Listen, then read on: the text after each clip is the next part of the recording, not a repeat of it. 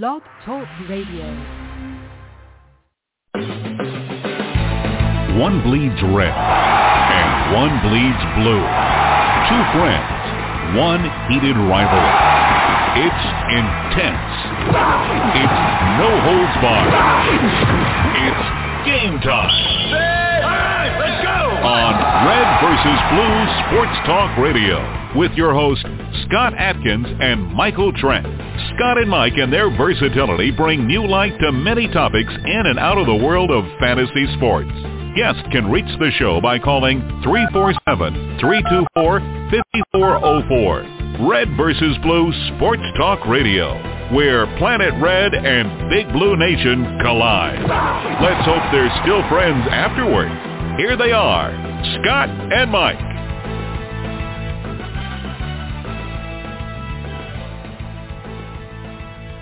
Hello, everybody, and welcome to Red vs. Blue Friday Night Football, wherever you may be. Thanks for making us part of your night.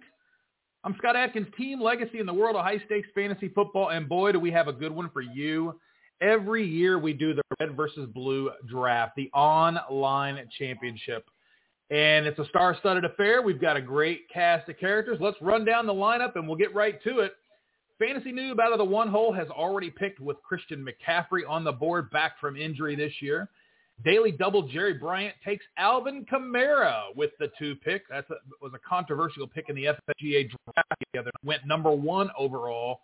Caused quite a bit of a stir. Drew Brees isn't there. We all know that Jameis Winston is there this year. And Taysom Hill, who didn't dump him the same way that Drew Brees did, Alvin Kamara.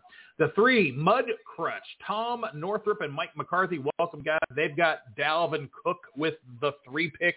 Dalvin had an incredible year last season. Looks to build on that again. Could be the number 1 fantasy player overall this year. Number 4, Mr. Pink, Andrew Palermo. Always dangerous. Takes Derrick Henry, the king. Derrick Henry from the 4 pick. Lots going on in Tennessee to talk about this year, with the addition of Julio Jones to the wide receiver corps, the departure of Corey Davis, that's a nothing burger unless you're a Jets fan, and A.J. Brown, the ascension of A.J. Brown and Ryan Tannehill, so efficient, so effective at running that offense. The stars align there for Ryan Tannehill. The 5, Skull Crusher, Greg Koch takes Tyreek Hill. We see the first wide receiver off the board. It's a little early to see a wide receiver, but in the FFWC, the World Championship format, we know that wide receivers go fast and furious, and we have one. It's a little earlier than what we've seen as far as his ADP. His ADP is 7-6 in high-stakes FFWC leagues. But again, if you like him, you take him here and you worry about it later. Maybe there's a stack on the way. We'll see. Number 6, Release the Kraken 2, Ashraf Ibrahim, with Jonathan Taylor, the rookie last year from Indianapolis that just set the world on fire the last, 5 or 6 weeks of the season. He is looks like he's going to be a force to be reckoned with, and he has, look, you've got to contend with Nyheim Hines there getting the catches, but Jonathan Taylor, a lot to like about that. I'm sure that Doc will have a lot to say. 232 carries last year, 1,160 yards, 11 rushing touchdowns with 36 receptions too. As a rookie, that was real impressive last year. Looks to build on that this year. But, again, you're paying for that upside, right? He has to do it now because you're paying a number 6 overall pick, whereas last year you're getting quite a bit later than that. Number 7, FL Hitmen Tom Morrison at the 7 hole. And who does he take? Ezekiel Elliott. He is back. Dak Prescott is back, and that stirs the drink if you're a Dallas Cowboy fan. 244 carries and 979 yards for Zeke, only 6 touchdowns. Not a good season for Zeke. We haven't seen we haven't seen a season like that for him since the injury year. And look, he's got a lot of carries on his career. We'll see if he can get back, but that makes a lot of things work with if you're Ezekiel Elliott and if you're Ezekiel Elliott owner in fantasy. Frank Shinnick, the crew in the chat room here, he says, I would have loved Zeke there for sure, right? I mean, look, it's a great spot, and you see Jonathan Taylor, Tyreek Hill, and Derrick Henry all go in front of him, so Let's see, his ADP, pop over here and look. Zeke Elliott, 7.9, so it's right. It's right about there. Let's take a look at what the next pick did. BSOL, Bright Side of Life. Frank Shinnick, he takes Cam Akers. Now, Frank was just saying in the chat room that he would love to have Zeke, so it sounds like Tom sniped him in the first round. And not a bad consolation prize. Cam Akers, last year, rookie sensation to finish the season strong like that, and now he is going with in the first round. Again, RB 45 last year, 145 carries, 625 yards, 2 touchdowns. Had that nice game that really sent everybody in the playoffs, though. That didn't count for your regular season stats, so it's kind of deceiving there, right? 28 carries, 131 yards, and a touch against Seattle, 2 catches for 45 yards also. That kind of set the tone about what was possible. Yeah, he had that big game against New England, but the one against Seattle, that was the one for me that just basically said, okay, this kid's here to play, and he's going to go ahead and be the bell cow here for the LA Rams. And they get Matt Stafford this year, so that's going to be a much more effective offense than what you had with Jared Goff, right, last year in Detroit now. Bronko, 2105, Ken Brzozowski, 2020 league champion last year. Congrats, Ken. He takes Saquon Barkley. He's not scared of the knee. Saquon suffered a devastating injury last year, and look, his ADP is dropping. We've seen it. He was as high as the 5th overall pick in FFWC for about the last month now. But just the last couple of drafts with all of the news talking about him maybe not being ready, which we all kind of knew anyway, right? But with the news that spreads FUD, fear, uncertainty, and doubt, FUD, the last 3 drafts, he's dropped to 7, he's dropped to 8, and the last draft dropped to number 14. So here at number 9, doesn't surprise me that Ken grabs him at 9. Again, right here near the end of this RB tier, there's still some left. Number 10, Evil Empire Anthony Vargas takes Davante Adams, and so much drama with the Davante Adams pick this year. Who knows Aaron Rodgers? There's so much uncertainty. Look, I get it. If you don't want to draft early this year, I understand. There's a lot of uncertainty. It could affect all of the Denver players if he somehow ends up in Denver. It can certainly affect all of the Green Bay Packers players, and that's what we're seeing right now. Davante Adams slipping to the 10th spot overall, and his ADP in the FFWC, get this, gang, number 13. Number 13. That's incredible. Okay? That's bad news I mean, Davante Adams, it's not fair with the type of season that he put up, the fantasy owner. But they're scared. Aaron Rodgers potentially just going AWOL here. And look, he could hold out. There is drama there. 115 receptions last year, second to only Stephon Diggs, 1,374 yards. But the number that stands out is what Aaron Rodgers does for Davante Adams in the red zone. You would lose that if you only had Jordan Love. 18 touchdowns. You want to know how many touchdowns Davante Adams has or would have with Jordan Love?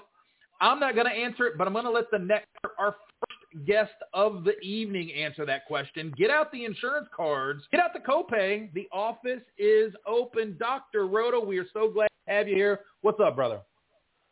Dude, how many years have we been doing this? Was it like 5 now? 4 or 5 doing the red versus blue draft like this? Oh, I looked on the episodes. It said it was episode 2. We've taken off for 5 years, like basically just doing the red versus blue draft. I mean, we're all 3 episodes deep in this thing, man. See, this is the true kickoff to the high-stakes fantasy football league. Don't let anybody kid you that it's earlier. This is it right here, the red versus blue. A lot of names I recognize, and some good picks and some picks I wouldn't have made already. So it's interesting. It's good to have you, Doc. We have a lot of people to thank for that. Officer Tom Shepard being one for sure with the donation, helping you out last year in the crazy COVID year. How are you feeling, man? Dude, I'm doing great. I mean, it seems crazy that it's been about, 14 months since the transplant, but, feeling good. I've got a 25-year-old kidney in my body. It's the youngest thing that's going on in me, and Tom Shepard is a hero and will always be in my mind, and I couldn't thank him enough. There's no words to express what he did. So he just has to know how I feel. Absolutely. We all feel that way about him. True hero, seeing the video like that. Thankfully, the coverage you got on Twitter with all of the retweets and the Sports Illustrated coverage, all that played a part, just a little part in Tom saying, wait a minute, what is this all about? And then boom, lives have changed, man. We're just so happy to hear from you. Let's talk about Davante Adams, man. This is your wheelhouse here. 18 times. How many does he have if he has Jordan Love? 9, 10. I mean, I think there are certain guys in the first round, Barkley, Adams, who I think are very I got to be careful. I could see Barkley going at 4. I could see Barkley going at 12. I think Adams went where he should. I don't think I take him because I'm of the belief that Aaron Rodgers is not playing it down for Green Bay anymore. I don't think Rodgers needs the money. Right? He's a man of principle. He doesn't like what happened. I don't blame him. I wouldn't like it either. I think he's done. And I think that he could sit out and be the host of Jeopardy. I mean, he doesn't need the Packers anymore. He's going to be a Hall of Famer. So I think Adams better start playing well with Jordan Love. I think Jordan Love is going to be the quarterback this year. So I can't tell you that he's not a first-round pick. I could just tell you that I wouldn't have taken him in the first round. Well, let's move on then. Adams at 10. We've got 2 more in the first round. Dilly Dilly Joey Brown. It's nice to see Joey back in the draft room here at FFWC taking Nick Chubb, which would probably have been my pick over Akers, Barkley, maybe even Zeke Elliott. I know you're high on Taylor. We'll talk about him in a minute. But how high are you on Chubb? Where does he belong in that first round for you? Yeah, I think Chubb could have been gone at pick 7. I think Joey made a great pick. I think Joey probably woke up this morning and said, if I could get Nick Chubb at 11, it's been a good draft. And I think he comes back and takes Hopkins in the second round. He started off tough. I mean, look, I have to say, you know, the fantasy executive, Corey Parsons, loved Chubb, and I wasn't so sure. But, you know, I'm a convert. I think he's really good. He's fast, and that offense is committed to the run. And Baker Mayfield showed with the play-action passing that he could be effective with a good coach. So, I mean, what are we looking at with Nick Chubb? 1,400 rushing yards, maybe another 200 or 300 receiving yards and 12 touchdowns. You're not going to take that in the first round? I think you will. Yeah, it's definitely carries and touchdowns. Kareem Hunt definitely scares me every time I take Chubb, but it's nice to have that bell cow. And that is right in line with the FFWC ADP RB9. Let's finish up. Number 12, BadaBing Jim Scarnati takes Austin Eckler. Seems like he's the talk of Twitter and a lot of the experts talking up Austin Eckler this year, especially in PPR formats. Justin Herbert's there. What do you think about Austin Eckler at the end of the first round here? Yeah, what's not to like? And you know, all those so-called guys, Joshua Kelly and Johnson, right. Jackson, and they're not really that good. I mean, honestly, they're not really that good. So I think that just listen to me now, and if anybody's out here listening to me, I mean, if you want to take a bet, how about betting on Brandon Staley being Coach of the Year? Because I'm telling you, the Chargers lost a ton of games last year because Anthony Lynn is a coordinator, not a head coach. I think this team is going to have a really good year. I think Mike Williams is going to have a good year. The defense is going to be good. Derwin James is back. Austin Eckler, very, very solid pick, especially if you're picking at the back end of the first round. There's nothing wrong with taking him somewhere between like 11 and 14. And so let's just get a prediction here. If he plays all 16 or 17 games, I mean, are they all going to try play all 17 games? Or are they going to take a game off? We haven't really talked about that yet. He's got 100 catch upside. Yeah, and in this format, in any PPR format, he's gold. I mean, right, he is gold. So you've got to sit there and say, well, let's say he catches 80 passes for 800 yards, and he gets another 700 yards rushing, and he finds the end zone 8 times. Do the math. The math is going to tell you the guy's a top 7 or top 8 running back. I think people don't trust Eckler because he's not the biggest dude out there. But have you seen any of his videos on Instagram and Twitter? Yeah. The guy's built like a Mack truck. I'm fine taking him. Okay, let's just go ahead and let you scan this second round here for everybody at home. We will break down the second round. But, Doc, you see lineup construction is real important early on, right? You can take the first best player that you like, and then you start to think lineup construction here, or are you still in best player available mode at FFWC? That's a great question. You know, I'm usually in best player mode, but I'm always looking for opportunities. I think Clyde Edwards-Helaire going at 24 is a really good pick right there. I think starting McCaffrey and Edwards-Helaire, that's a steal, right? Because wasn't Edwards-Helaire going top 5, top 6 last year, and all of a sudden he disappeared? Why? Because Le'Veon Bell was there. Well, Le'Veon Bell is not there anymore. So, I mean, I'm looking at Edwards-Helaire having a big comeback year. Joe Mixon went a little bit earlier than I thought. I really like Antonio Gibson. I think he's a special player. I kind of like that roster construction there with Akers, Gibson, and Allen Robinson. There's good picks in the second round. I think, though, when you can get Calvin Ridley, when you can start your draft Taylor and Ridley, you're doing something right. When you're starting your draft Henry and Justin Jefferson, you're doing something right. So I think there are always good picks. I think the roster construction starts to take shape in round 3 for me, right? First 2 rounds, I'm trying to get my favorite 2 players that I can find, and then I start figuring out how is that dynamic going to shift. There's a lot of players we could talk about in this round, and I've got 3 of them that I want to talk about. I think a lot of these are just no-brainers, right? We know what Kelsey, Hopkins, Diggs, Ridley, Jefferson, we kind of know that all these guys are going to be bell cows here for their offense. There's a couple of names here. Najee Harris at 2-3 by the Boats and Hose team, Anthony. That's, to pair with Devontae Adams. You're pairing. We've got questions about Adams. He'll still produce. And you pair him with Najee Harris, who phenomenal in college, comes to Pittsburgh, who is having offensive line issues. Is he worth a 2-3? He's worth a second-round pick. I don't know if 2-3. I think I'd take Gibson maybe over him. But I like Najee Harris. I'm not going to diss him. I do think there are offensive line issues. I think Ben is getting older. I think the Steelers are probably on a downward arrow there. But, look, I want to see Najee. Najee was sensational in college. But when you're Alabama and you're playing Kentucky and you're playing with 27 guys who are going to pros, well, of course you're going to see holes. So, when you're playing the Cleveland Browns, are you going to see the same, and the Baltimore Ravens, are you going to see the same holes? I'm not sure. I like Najee Harris. I don't love Najee Harris. Yeah, and you mentioned Antonio Gibson there. That's another hot pick. A lot of people have been comparing to Jamal Charles, and if we see that kind of breakout this year, he would definitely be worth it. Let's move also to Aaron Jones. If you don't think that Aaron Rodgers plays in Green Bay, does that improve his numbers, decrease his numbers, or about the same? I think Aaron Jones is who he is, right? He's a guy who runs the ball. The guy's a great receiver. He's really good by the goal line. But I think we're going to see the emergence of A.J. Dillon. There were times last year that A.J. Dillon looked unstoppable, right?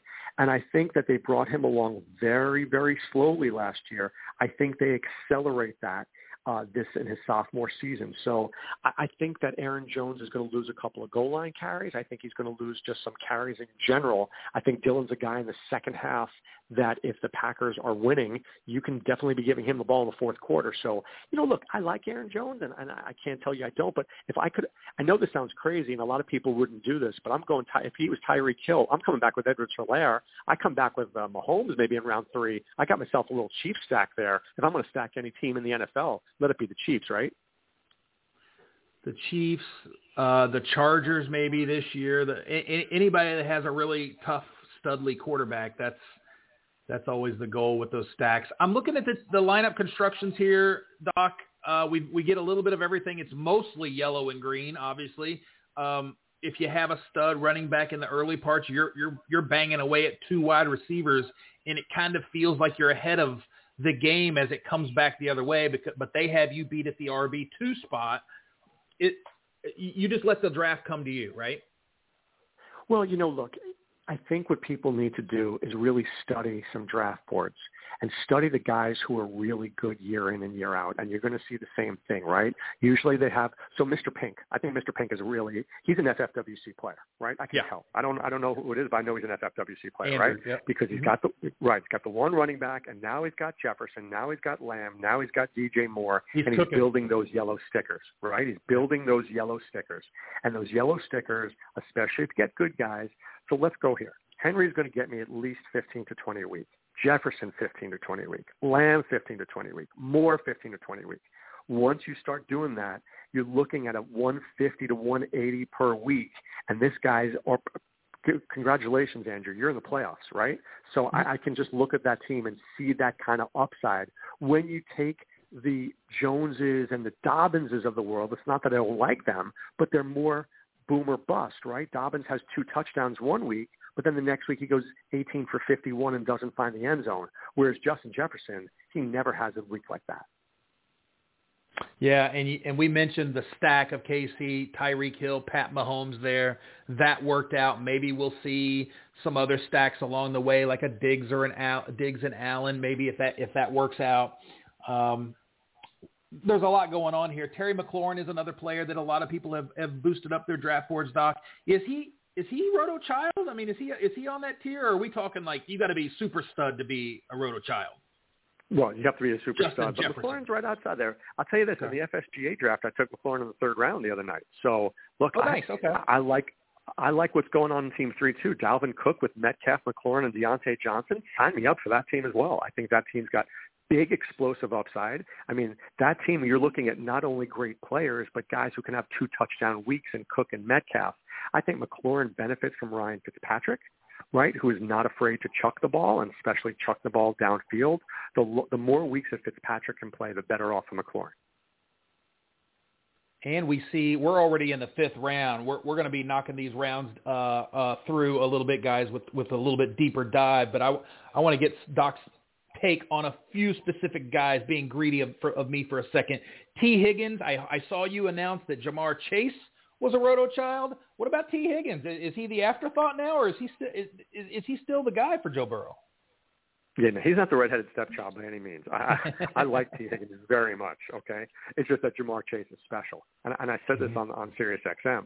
When in LSU, you didn't even realize that Justin Jefferson played there, right? Because Jamar Chase was so good. And now Justin Jefferson's one of the number 6 overall wide receiver. So that just tells you that Chase's upside, right? So in round 5, by the way, guys, anybody out there, take Jamar Chase. But I really I love T. Higgins. I think Higgins is a big, strong receiver in a pass-first offense. And Joe Burrow showed me a lot as a rookie. I know he got injured, but I thought he did a really good job. I think the Bengals are a team to watch, not in reality, but in fantasy. We're talking to Dr. Roto here. Two more questions, Doc, and we'll let you go. We talked about the stack with Pat Mahomes. This is the FFWC. You know how important it is to not get behind the 8 ball. When you're drafting, at what point do you pull a trigger on an elite quarterback who can – look, I've seen a lot of winners, league winners, have not great drafts, but they had 3 or 4 difference makers on that team, and that was enough to really put them over the hump. Josh Allen was a difference maker last year. Everything seems the same. At what point do you pull the trigger? Yeah, it's a great question. So I think you're looking at Mahomes. I think you're looking at Josh Allen. After that, do I need Kyler Murray to win a league? I don't. Do I need Lamar Jackson to win a league? I don't. Right? So I can do it with Justin Herbert. I can do it with Jalen Hurts. I could probably do it with Kirk Cousins, to be quite honest with you, if I really build up my team, well enough, if I like my draft here. So I think the biggest mistake people make in high-stakes leagues is jumping too early on that quarterback. And then, look, Mahomes I have no problem with, and then Allen. But it's like that 3rd and 4th guy, and people get twitchy, right? They get upset, and they get nervous. Oh, my God, I'm going to lose that quarterback. I never feel that way in a draft. You can win a league with Ryan Tannehill. Just do a great job in the first 8 or 9 rounds, and you can be fine. Can you with Derek Carr? No, I think there's a cutoff, right? At some point, there's a cutoff, right? So you can't be, as our friend Tommy G would say, you can be contrarian, but you can't be stupid, right? So I don't think you win with Derek Carr. I don't think you win with Zach Wilson or Sam Darnold. But I think you can go, can you win with Matthew Stafford? Yeah, you can win with Matthew Stafford. So I think there's about 10, 11 quarterbacks you can win with. Hey, Doc, somebody in the chat room says, talking too much on the podcast. Tell them that this is Red versus Blue. This is what we do. We exploit strategies. We name drop. We throw out guys you should have taken and should be taken. Sorry. That's all I can tell you. Sorry. Doc, tell everybody what you got going on in 2021. We've enjoyed all of the things that you've helped build for us. Scout Fantasy, Full-Time Fantasy, SI Fantasy. And now it's 2021. It's a new era for Doc. We're going to be showing people how to sign up for your new package and new site. Yeah. So after many years of working for other people in the industry, I finally decided to take the plunge and do my own thing. And my site will be coming in about 2 weeks or so, maybe by the end of this month. A lot of tools and optimizers and things, and, everything that I would have wanted to, things that I use to win leagues is what I'm going to be able to provide. And I just have a bunch of people who I've known in the industry forever who decided to come with and believe in our vision.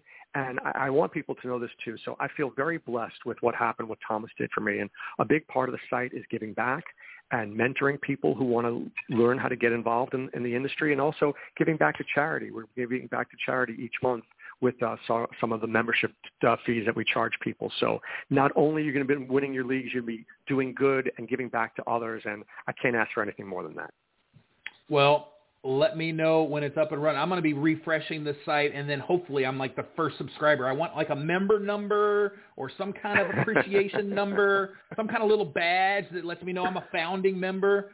When that starts, we're very proud of you, Doc. You've been a great asset and a family member here to all of us at Full Time and FFWC. And it sounds like we're still going to be doing some Beat Dr. Roto leagues and all the fun stuff we've always done. Well, you know what? I love doing these leagues, and I love playing against my friends, and I appreciate you guys always. And good luck tonight to everybody out there. All right. That's Dr. Roto. You can find him on Twitter at DRROTO and on Sirius XM Fantasy. Guys, the draft is going. Look, we do talk. We bring up names. We look at strategies.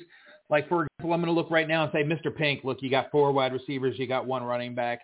How long is it going to go until you get that RB2? There's a couple of them out there. There's lots of guys that you can get.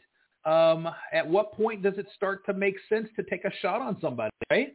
Like, we've got Travis Etienne has high upside. We've got Damian Harris might be a starter in New England this year. You've got the rookie Michael Carter in the Jets. Somebody like that might just hold the fort down for this team, and then you've solidified a strategy. That's what it takes when you're doing. This isn't zero RB, by the way. This is, you have an anchor, Mr. Derrick Henry, that's going to provide what, 1.5 times the performance and 1.5 times the carries that most other running backs in the 3rd and 4th and 5th rounds are going to carry. So there's a lot to like about that strategy. I like waiting on the RB2 and then piecing it together and figuring it out. Right? There's nothing wrong with that. Let's look at Florida Hitmen though. Have we ever seen a strategy win with 4 running backs out of the first 5 rounds? You better have the wide receivers down. I mean, you better have the sleepers. You better have several things right about this wide receiver group, because we say it every week, right? Not only do you have to survive 3 wide receiver minimum every week, right? I know, and obviously here the Hitmen are banking on the fact that they're double flex with their running back. And there he goes. He takes Juju Smith-Schuster here in the 6th round. So, okay, now he's got 2 guys, Robert Woods, Juju. I feel a lot better now. You had me worried. There for quite a while. I didn't know what to think. But Juju helps.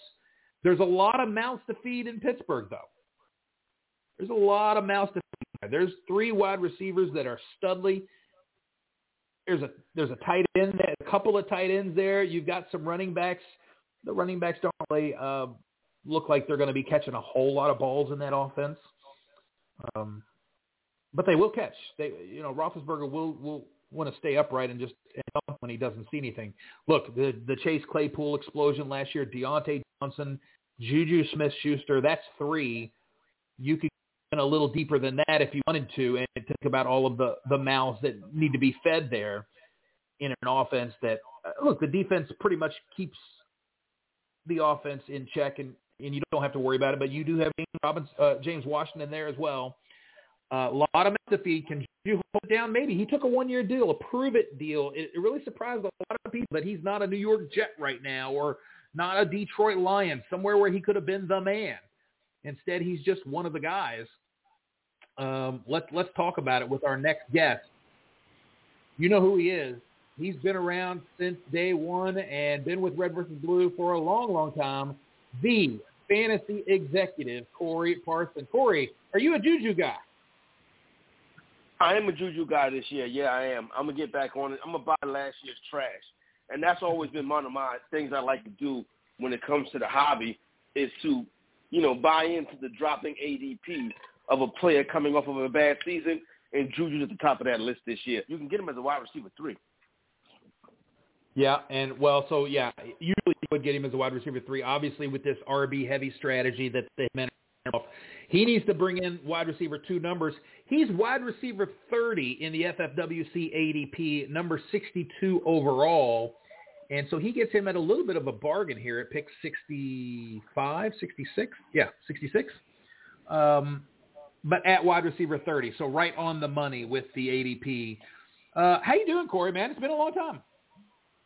No, it's been a long time. Good to talk to you. Obviously, this feels like home right here when you're talking red versus blue in the FFWC and getting ready for, I guess you can call it the annual fantasy football kickoff. As it's really time to start really get the gears turning right now. So definitely glad to be rocking with you.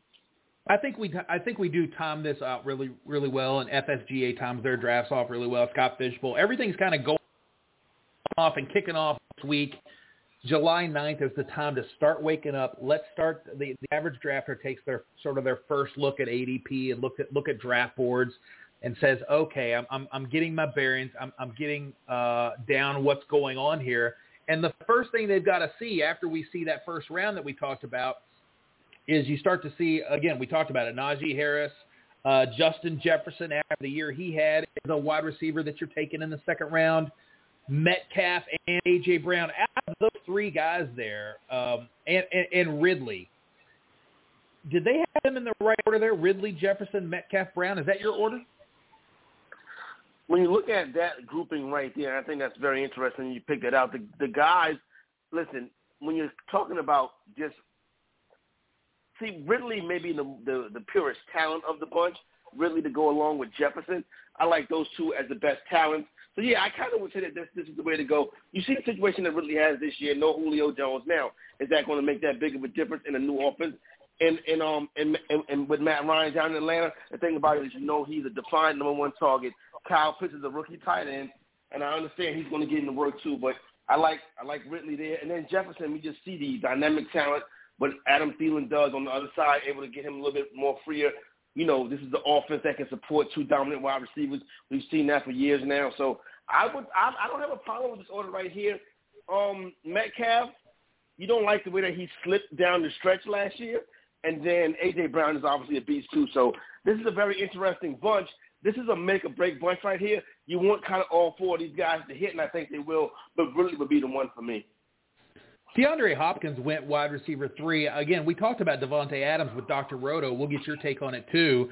Without Aaron Rodgers, there's a lot of risk there. But DeAndre Hopkins, nobody's talking about, and it seems like he put up incredible expectations for himself after he started off so strong last year in the first half of the season. It did seem like he started to pull back or had a little bit of a lull there in the middle part of the season, and it sort of kept a little shine off for me. But the dude is just phenomenal. Is he in your top 3? I think you have to continue. I would continue to rank him in the top 3. You worry about the health of Kyler Murray, with Kyler Murray being a smaller guy. And that's kind of the problem, what you saw last year, especially down the stretch with Kyler Murray as when he had the shoulder injury and got banged up. Basically, the team started to struggle offensively as he tried to play himself out of it. He's always going to be a talent to get his numbers. We know what Hopkins can do, but you really want a healthy Murray all season, and that helps it out a lot. Yeah, not a big touchdown guy with Kyler. Only 6 touchdowns on the season, but 115 receptions and 1,400 yards. To me, Stephon Diggs is a little bit even safer because it seems like 127 receptions, 1,500 yards, 8 touchdowns. I mean, those are monster numbers for any receiver. He feels like he's my number 1, number 2 wide receiver. But how do you feel about buying into the coming off the phenomenal season? Listen, I'm not saying he's not talented and he has a good season in Minnesota, but last year he really over-exceeded his ADP. He didn't think he'd be that good in Buffalo. Obviously, Josh Allen's going to be one of the top MVP candidates this year. Buffalo Bills could be a team playing on that second Sunday in February, and Diggs to be a big part of that. But, it's kind of like the Peyton Hillis theory. Do I really want to bank on him having that kind of season again this year? Yeah, look, we've seen it.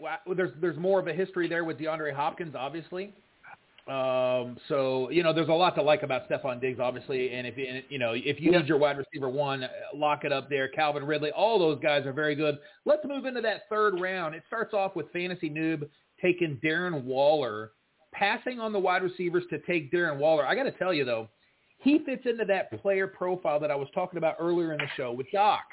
If you have a couple of difference makers on your team, that's a lot. Often that's enough to carry you over the finish line, and Darren Waller was a difference maker. A monster season from Darren Waller. Well, he can definitely get the football a lot. He's going to get a lot of targets. His target share is going to be huge. He can do a lot with it after the catch. So he is, he's like you said, he can be a difference maker. It's risky to draft him this high, but this is the play for it. This is the go for it all type move right here. When you put Darren Waller, and when you look at what Fantasy Newb did, you mix him up with McCaffrey and then Hilaire, and then you come back with Waller and Lockett. That's an interesting turn right there. With that being said, Darren Waller he's going to get the targets, big target share. I wouldn't do it, but I don't have no problem with the pick. No, me neither. Like I said, you will be behind the 8 ball with wide receivers. Look what he did. He's again, the one hole starts off McCaffrey, Edwards-Hilaire, Waller. You think, oh my God, you're in the FFWC, and by 4-12, you're not going to have any wide receivers. He gets Lockett. He gets Galladay, albeit on a new team.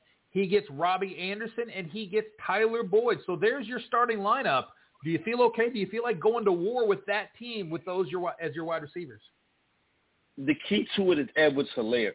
What is Edwards-Hilaire going to be this season? Is he going to get a chance to really, truly be the guy and show that he has the kind of skills, especially for the fantasy skills that we've seen on the Andy Reid running back throughout the course of many years now? At times we saw flashes of that last year, but it was kind of difficult for him to get going and keep that going consistently. If Edwards-Hilaire is consistent and he is a top 10 RB, he could be cooking right now. Let's just go back and do revisionist history here. If he would have passed on Edwards-Hilaire and taken Keenan Allen to pair with Darren Waller, that would have been his wide receiver one. And then at the 4-5 turn, he grabs a Myles Gaskin or whoever you like there, Mike Davis, Chase Edmonds, whatever, with Myles Gaskin and Keenan Allen as a combo, or Clyde Edwards-Helaire and Kenny Galladay. Did he get it right? Oh, man, hindsight being 2020, it's tough to say that. I'm going to take the potential with a running back. I really am going to take the potential of the big-time running back in the Andy Reid offense. I don't know what Galladay is going to be with Daniel Jones. This is a make-or-break year for Daniel Jones. But what he is going to do, what he should be able to do, is get a ton of targets. So if that happens, listen, this is an offense that's run by, the redhead genius and Jason Garrett. And we've seen Jason Garrett offense feature a true wide receiver one years in the past, obviously in Dallas. But Galladay could definitely be that guy, but can Jones be that quarterback? There you go. Let's talk about the two team here. Daly Double takes Alvin Kamara, A.J. Brown, Keenan Allen, Amari Cooper, T. Higgins, Chase Claypool. He's pounding those yellow stickers, bro. And then finishes up round 7 with an RB2 with upside, Trey Sermon. It looks like he's trying to win it all when you do this. You don't really worry too much about the lead. This is a team that knows that you're in the online championship going for the 50,000. You're not just going for the 2,400. And he's going hard at those wide receivers and those yellow stickers. But let's talk about first A.J. Brown, his wide receiver one. Shawn said his next step would be about 90 catches for 1,300 yards and a floor of 12 touchdowns. That sounds like a monster season for A.J. Brown. If A.J. Brown does it, I'm going to want a piece of A.J. Brown. And if Shawn says it, then obviously you can put some good stock behind that because he's the guy that definitely knows what he's talking about. Listen, we see what they're doing on offense this year. Now, here's the thing. What's it going to be like without the offensive coordinator? So we've seen Tannehill have success with Smith. Smith no longer there. In Atlanta now, I'm quite sure they're going to run a similar offense. But that's something that I would be a little bit wary of. Quarterbacks going into a year without their main guy, their main the offensive coordinator they've done well under. I think that's something that's going to be interesting, but I wouldn't see them changing that strategy up too much. I just would keep an eye on that, but I have no problem with A.J. Brown, especially where he's drafted at. Yeah, and then you bring in Julio Jones to really make things interesting in that offense. It's going to be interesting to watch. Sermon, see, the thing about Julio Jones is here's the thing. Julio Jones on a new team, and this is interesting. How much is Julio Jones going to practice? This is a new team. This is a new offense. When he was in Atlanta, he barely practiced because he was always beat up and banged up. He's going to have to get out there and practice and learn this new offense, and it's going to be interesting to see if his body allows him to do that. Well, no doubt. I mean, he hasn't had anybody throwing him the ball but Matt Ryan and a couple of his backups for a long time. He's been an Atlanta Falcon, but it seems like, talent. Just the fact that he's going to be seeing – let's just say it this way. If you're some of the top corners in the league, right, like you're Tre'Davious White and you're the Buffalo – and you're matching up on the Titans, who are you going to guard? Are you going to guard Henry? Are you going to guard Julio? Or are you going to guard A.J. Brown? Well, it's going to be tough because you still got Derrick Henry in the backfield coming at you as well. But I'm guarding A.J. Brown. I hate to do it. You know what I'm saying? I hate to downstalk the legend that is Julio Jones. But I'm guarding A.J. Brown. I'm not sure if Julio Jones is healthy. I'm not sure. I think his best days are behind him. Well, we get to see it August 13th when the Titans take on the Falcons. We'll see if they get him out there and play in that.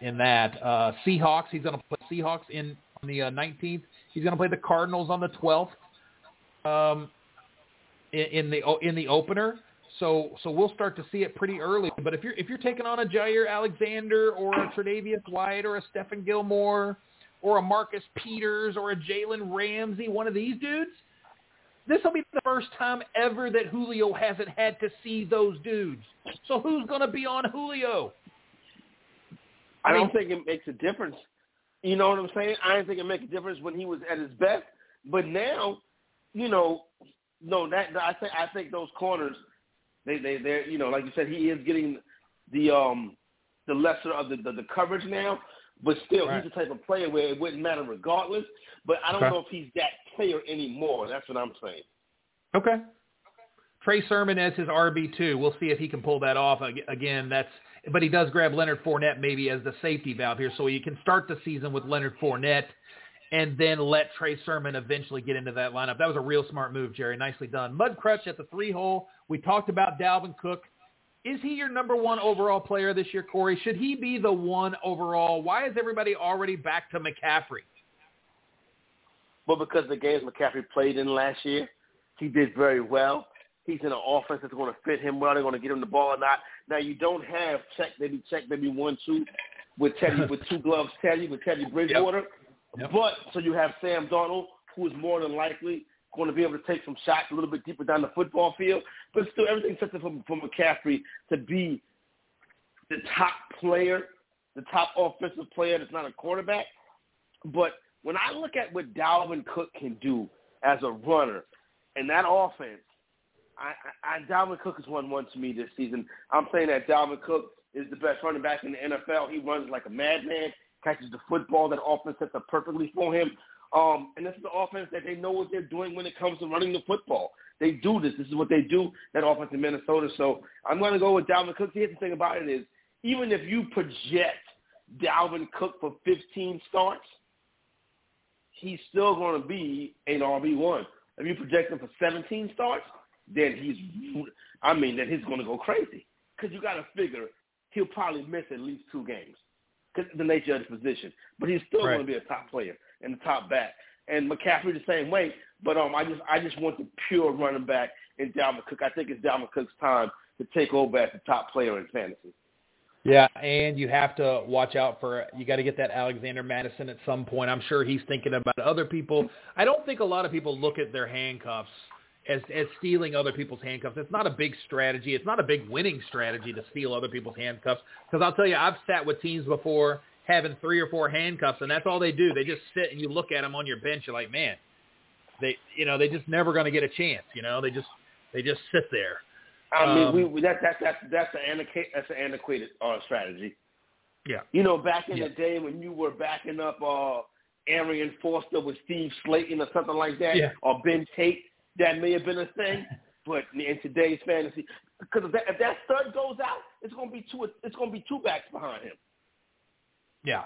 Yeah, you're gonna have a combo approach, and you know, look, it is nice to get some of that performance recouped. We've talked about that before with Travis Kelce. It's one of those players that you can't handcuff, right? If you lose Travis Kelce, you're out that tight end, and that you're out a tight end, so you got to go to the tight end too, and you know, you're sacrificing an RB1 or a wide receiver 1 when you take Travis Kelce. So there's a lot of risk in a Travis Kelce pick in the second round, even though he performs.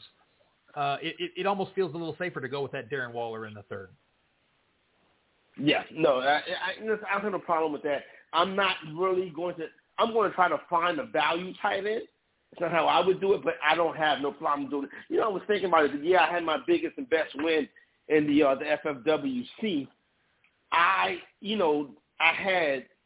was starting 2 tight ends. Yeah. So I kind of like, that's interesting how that kind of played out and worked out that year. That just so happened that I was starting 2 tight ends. One of the tight ends was Travis Kelce. Amari Cooper finished the wide receiver 15 with only partial season from Dak Prescott, and then he ended up with Andy Dalton still at wide receiver 15 for the year here. So are we missing out on an Amari Cooper as potentially being like a top 10 wide receiver, and we just don't think of him in that way? Well, the shiny new toy is CeeDee Lamb. Right. So if you are predicting this CeeDee Lamb breakout and this CeeDee Lamb takeover, then you know what? You know, then you're going to be off Amari Cooper. And then you're able to get Amari Cooper as a value. Here's what I would say about it. When you look at Cooper's contract situation, obviously just signed that deal a year ago or so, but that deal was front heavy.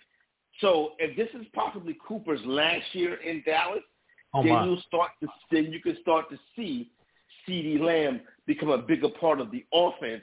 And then, you know, so I would want to mix both in. You know, I would want to have some shares of both because they're going to have both. I think both of them have big seasons, but I would want to have some shares of both. It's just a matter of how you prioritize the players and prioritize, you know, the league that you're playing in. But I want to have some shares of both, just because of the fact that, you know, you're getting Amari Cooper at a discount. But by the way, by the same token, if Amari is a guy that Dallas can see bringing back next year, then CeeDee Lamb becomes a huge piece. So we're talking CeeDee Lamb, Michael Gallup starters for Dallas next year. Fascinating. Let's move on. That's a great squad that he put together. Jerry, with T. Higgins as the 4, Claypool as the 5. It's a really good squad. We talked about MUDCRUTCH building with Dalvin Cook, Metcalf, McLaurin, Deontay Johnson, Myles Gaskin in the 5th round as the RB2. We see this a lot, waiting for that RB2. It seems like we're seeing that across a lot of these teams here tonight, or about half of them. Myles Gaskin had a fantastic season last year. Has anything really changed in Miami to change what's going to happen with Myles Gaskin? It feels like if he's the starter, there's 150 carries up for grabs. He's a 40 or 50 catch guy, maybe even more. I think he's a very interesting player on what's going to be a very interesting team this year. I mean, you talked about the stats that kind of came on. I don't want to say that he's kind of floating under the radar. I think that ADP is going to push up when people realize that. So that's why it makes this a good time of year to be drafting when you can get a player like him, especially in your RB2, because I think you're going to pay a little bit heavier price as we get closer to the start of the season. So listen, I don't have no problems with Gaskin. The thing about it is, you know, a lot of this is going to be on what is Tua going to do? What is Tua going to do? They're giving him the job. You know what I'm saying? It's his chance. It's his opportunity. Now, this is the team, the Miami Dolphins, that should be, if you look at what the odds makers are saying, they should be the 7th seed. They should be an AFC playoff team this year. So if that is the case, that's going to come with Tua, and that's going to come with him getting able to get the football to a number of different options, and Myles Gaskin is definitely one of the top ones of those. Yeah, look, the Dolphins, even though we talk about the Jacksonville Jaguars putting together that college atmosphere, the Dolphins, to me, feel like that college team, right, that they're putting together. And you've got Brian Flores there, and you've just got this atmosphere that I could see just a big old rotational backfield. You've got guys that, I mean, sometimes it'll be Malcolm Brown out there, and you'd be like, what the heck is Malcolm Brown doing? Get Gaskin in there. And you got this rookie, Jared Dokes, a 7th rounder, but nothing really there. And then you got Salvin Ahmed, who did well when he had a chance. And so I just think then you got Patrick Laird and, all these guys that it's just I have this fear of that Miami backfield that maybe we're banking on what we saw from Myles Gaskin, and maybe we'll get that, but it'll be sporadic, right? It'll be good games when he starts, but who knows when that's going to be, and maybe he's more of a best ball guy. That's what scares me. I like the 7th round pick, Michael Carter, Corey. They were happy about taking him in that pick. We saw that he was one of the top dynasty running backs going into the draft, and they had 2 running backs there in North Carolina. They had Javonte Williams. They had Michael Carter. They both looked extremely well. Javonte got drafted higher. Michael Carter goes in the 4th round, but we know that running backs get disrespected in the NFL draft anymore. The 4th round is not an indicator that he's not a really solid talent, and it sounds like Carter might be the starter in New York. The thing about it is, can he protect the quarterback? Can he protect the investment that the New York Jets made with number 2 pick? That's what it comes down to a lot with these rookie running backs. Yeah, I can catch. Yeah, I can run. But the guy that's behind me is the quarterback. The guy that's in front of me, the quarterback, he is the franchise. He's the most important player on the team. If I'm able to keep him upright, that's the running back. That's his first job. Can he do that? If he can do that, he's definitely going to have an opportunity. If he can't do that, there's going to be somebody in there that can, because nobody's more important than Zach Wilson.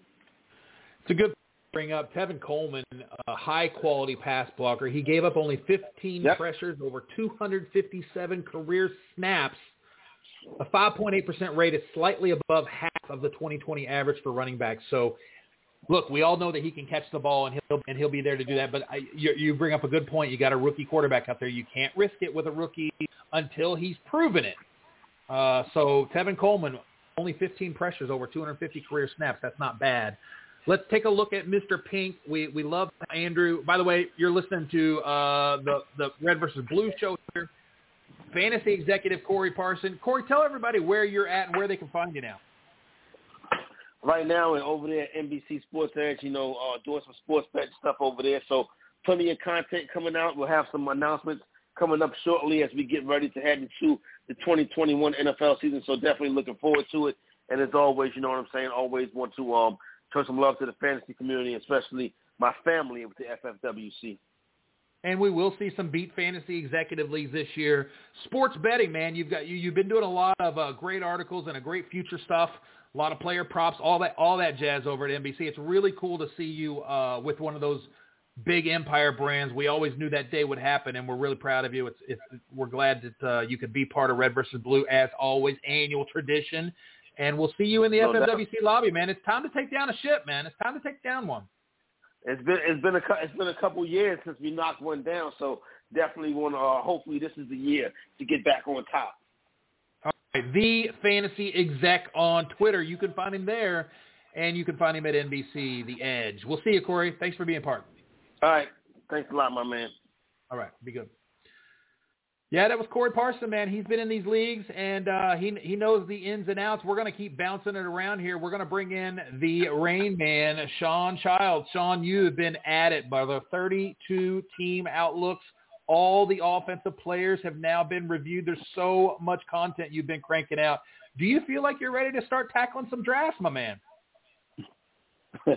When I finish these projections, I'll be done. It's just kind of a tedious process, and I think this year is a little more interesting than most because there's a lot of, teams changing coaches, different directions, a lot of receivers, running backs that are, going to get projected higher or lower than you think. So there's going to be some value and there's going to be some opportunity. So right now I'm, doing the projections, and then I feel like I can get at least a first look at the, everything, the research shoved in the, kind of all together. And then you kind of, you're the first look's always a little different. Then you go review it a couple times. You get some news out of training camp. So, it's still, there's so much information to take in for the last couple of months. So now you kind of put it all together and then, formulate opinions, and then you want to actually compare it to everybody else. So there's a lot going on there.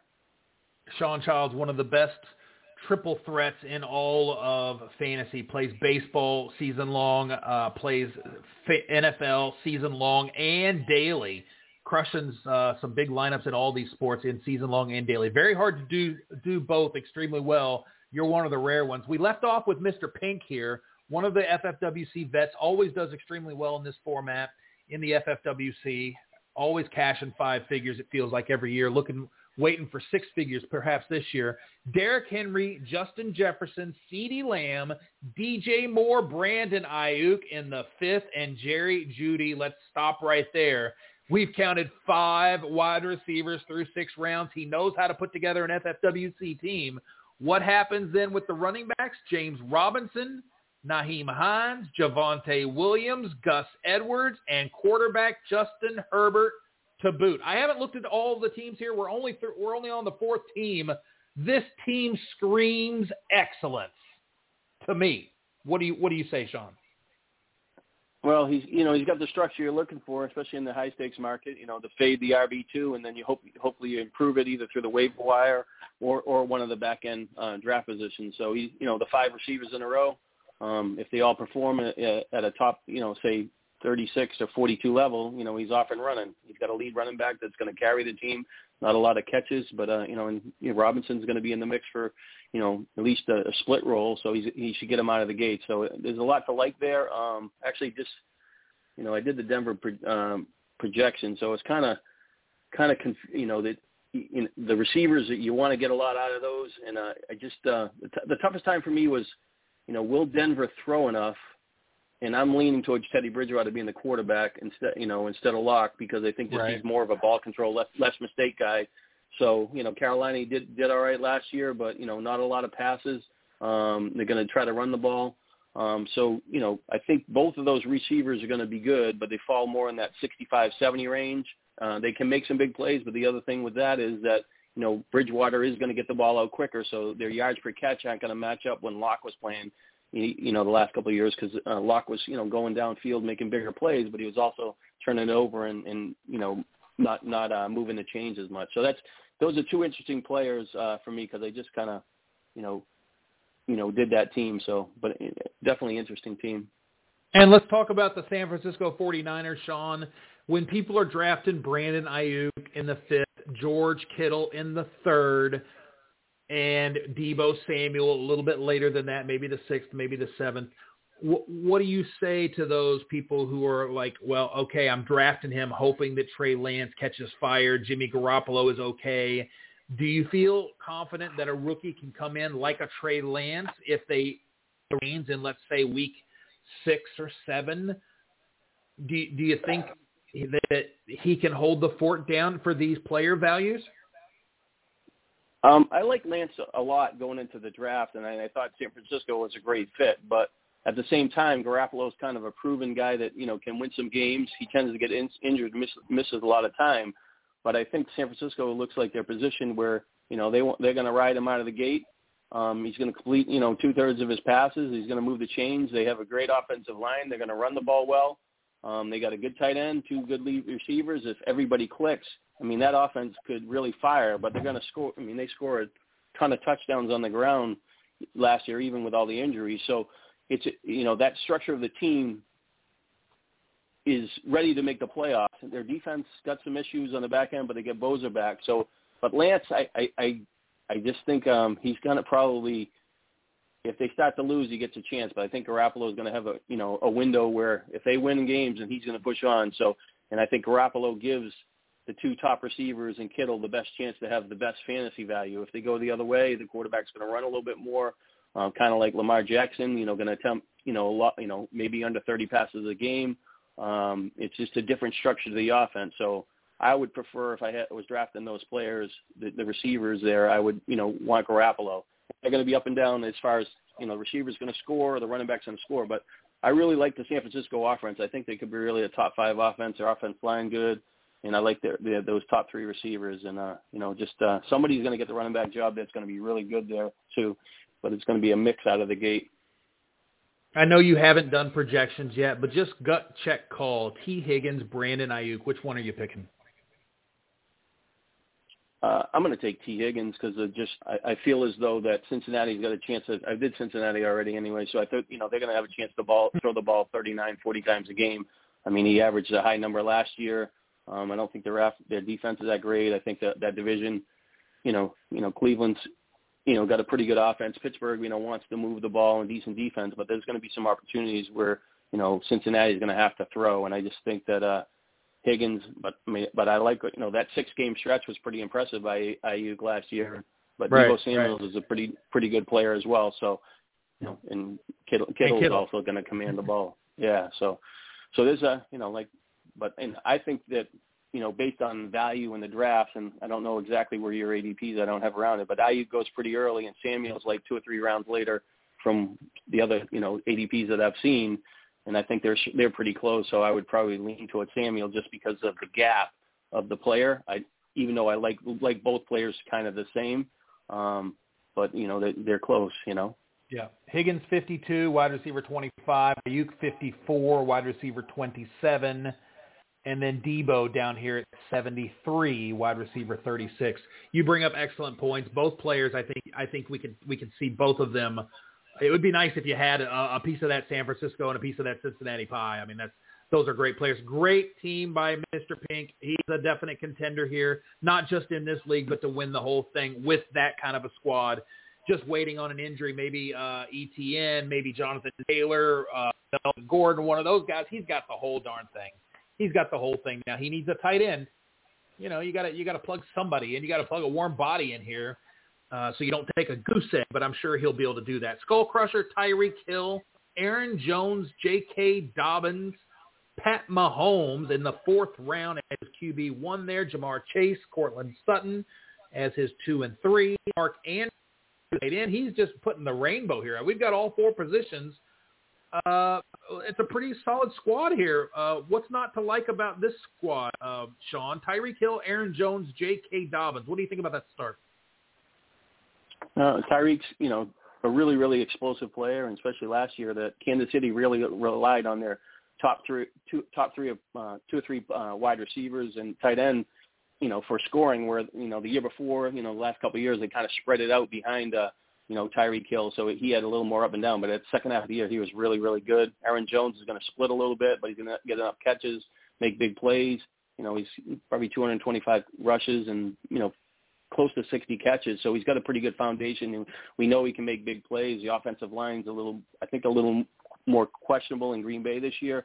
Their left tackle's a little banged up, and they had some changes where they signed on other teams. So, him averaging 5.5 yards per rush is probably going to go down a little bit unless he hits on a couple of long plays. Obviously, starting quarterback Aaron Rodgers playing is going to be a big factor there. I like Dobbins a lot. Only negatives there is, he's not going to catch a lot of passes. And Lamar Jackson is going to, steal a lot of touchdowns, but he's still going to be active. He's a nice, steady player. In a PPR format, he's kind of a difficult player for me to take in that area.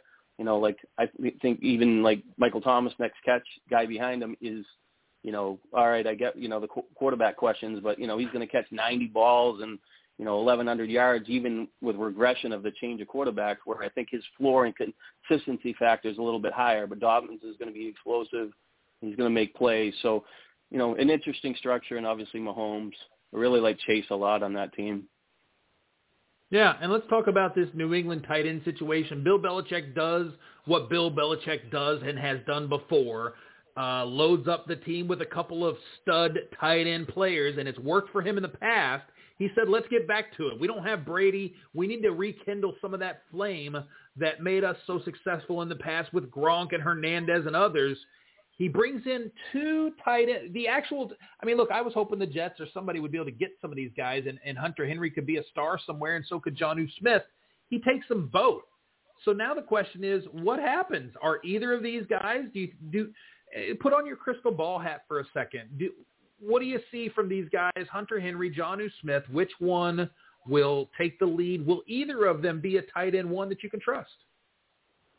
I think Henry will be a back-end tight end for sure, that you can kind of be, he'll get 10, 11 points a game, score some touchdowns. Jonnu Smith was pretty good last year. I think he's going to be the second tight end. But, for the Patriots, what they do is they improve their red zone scoring. And I'm in the, Cam Newton, obviously everybody keeps saying he threw it in the dirt last year, but he still completed like 2/3 of his passes. Really had a couple games against Seattle where they loaded up at the goal line, he got nowhere at the end of the game. He fumbled it again in Buffalo. There's a couple of games that they could have been, 500 or one game over, and they had no receivers, and now they add 2 tight ends. So now Cam's going to have somebody to dump it off to and make some plays. They added a deep threat. But Henry is going to be a factor, but Smith is really kind of an interesting guy because he is going to be sneaky around the goal line. So he's going to be a tougher play. He's more of a tight end 2 for me, but Henry's, with a higher skill set, 50, 60 catches, maybe catches, 5 or 6 touchdowns. Depends on how far Cam can push his, passing touchdowns, but, they're going to run the ball. They're going to play pretty good defense. So the Patriots are going to be better. And we'll see what happens, if, Mac Jones, how quickly he progresses. But I like Henry the best out of those receivers. I always like to look at the contracts. Hunter Henry, 3-year, $37 million with a $15 million signing bonus. Jonnu Smith, 4-year, $50 million with a $15 million signing bonus. It feels like Belichick said, we want you both, hard to stop. And when they looked at the wide receivers that were on the squad, they were like, yeah, this puts us in a best spot. We're not second fiddle now. We're the first fiddle. We're the one that Cam Newton's going to find, or whatever quarterback is here.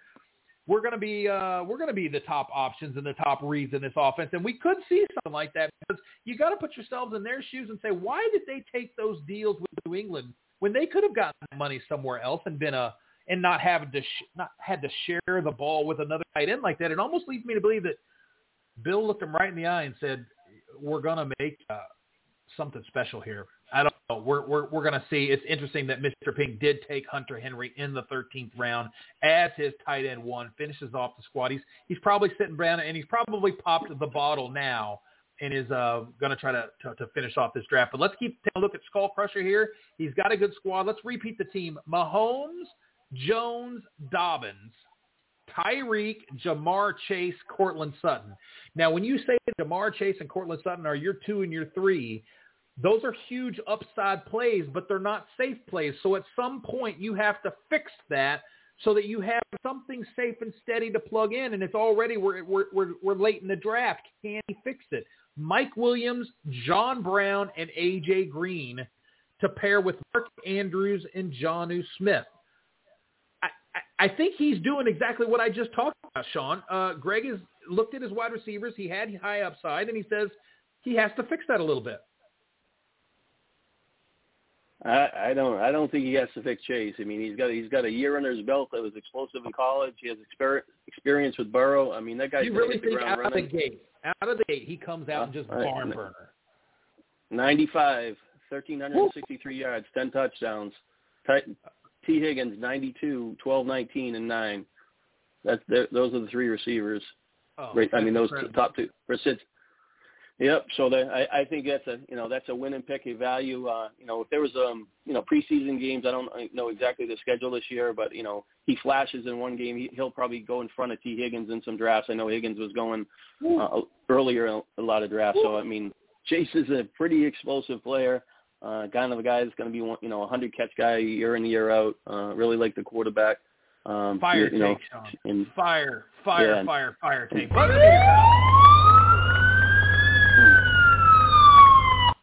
I mean, 95 catches for Jamar Chase. You said it without an incident. Let's bring in Frankie Fantasy. Fat Stacks Frankie from Sports Illustrated and from Vegas Whispers. Frankie, 95 catches from Jamar Chase, according to Mr. Shawn Childs, the Rain Man. I'll take the under. What is the over-under? What is the over-under? Tell me that. I don't know. I don't know. I don't know if there is one yet. But if I had to say who's going to lead the team in catches, it's going to be a guy that you alluded to earlier, which I 100% in agreement with you, Shawn, and that's T. Higgins. I think T. Higgins is going to lead that team. I think he's going to be the clear one on that team. I think Jamar Chase has a solid season, but 90-plus catches? I'm not so sure. I mean, I think we have a little bit possibly of hesitancy from the Bengals' offensive philosophy when they easily work, maybe within the first few games, work Joe Burrow back into the game flow as he comes off that knee injury and the knee surgery. So, but if I had to, my projections for me, I believe that T. Higgins is the guy who eats the most in this offense, but I do tend to agree with you. I think Jamar Chase will eat as well, but I'm just not so sure that he eats to a tune of 90-plus receptions. Yeah. They threw the ball 40 times a game with Burrow last year, and they're better this year. Their offensive line obviously has to be, protect them a little bit better, but they're going to throw the ball a lot. No, I don't disagree with that, but I just worry about how much they throw it early on for him to lead to a certain point of being able to attain that projection of 90-plus yards, 90-plus receptions. I do believe that he has legitimate chance. I don't even know. I haven't really worked too much 100% yet onto my overall projections on him, but, I mean, Jamar Chase, I have him at right now I have him at 1,000 yards receiving, and I have him at 7.5 touchdowns. Mm-hmm. His overall receptions, I just don't have a number on yet. Yep. I haven't gotten that far. That'll be coming up in the next couple of weeks where I'll be working even more so and really starting to get in tune with the fantasy. But for me, I tend to believe that it will be under 90, but I still think that I think he's 70-plus. I just don't know if he gets to 90 just because, like you said, I mean, one thing that I think all Bengal fans and a lot of NFL fans will probably attest to is taking Jamar Chase and passing on some of the top elite offensive line talent that was out there at the top of the draft could be an issue going forward because they did do certain things, don't get me wrong, with improving their offensive line, but they didn't do enough in order to protect their franchise quarterback because we did see that offensive line did lead to him being, unfortunately, having his season cut short due to a knee injury. So we're hoping that the protection is better for Joe Burrow in year two. Let's talk about J.K. Dobbins. Oh, sorry. Can I say one thing on that? Yep. I had the discussion about that, taking the pick, the offensive lineman. I told a friend of mine back home that the offensive lineman that they were going to take in the first round compared to the next one they would have got in the second round was a lot closer than Chase getting drafted and whoever gets drafted out of him, because Chase is going to be a Hall of Fame player and he's going to put up, prolific stats every year. So it's such a, disparity where, I think they did well. They got out with an offensive lineman and the structure is okay. I mean, obviously the offensive lineman has to be a lot better than last year, but they can draft another offensive lineman after you. There's great structure in that offense. Hearing you guys talk about Jamar Chase, I am pretty confident as he sits here at wide receiver 23 in FFWC ADP, pick number 4950 on average, and he goes here tonight. He goes at pick 53, wide receiver 26. We're going to see this guy ascend. We're going to see him ascend into the third round. And look, by Vegas, he could be right there at the early part of the third round. In the CD Lamb, Michael Thomas, A-Rob kind of range. By the way, you guys are talking about him. J.K. Dobbins, Shawn. One last thing before I'll let you go here. J.K. Dobbins is a player that obviously Skull Crushers is counting on to be the RB2 in his offense. He's the third pick off the board here for him. And J.K. Dobbins is a guy that hasn't gotten a lion's share of the carries with Lamar Jackson and Gus Edwards there, 130 carries last year and only 18 receptions. So what kind of a player are we going to see from J.K. Dobbins? That's to me or Frankie? Sorry. That's to you, bud. I gave him.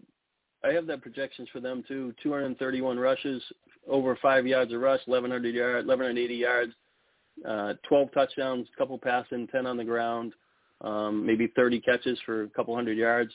So it's a really good season. It's a strong season. Yeah, I mean it's not like I don't like the player. I liked him last year, and and they run the ball a lot, and so it's just like I said, it's a little more.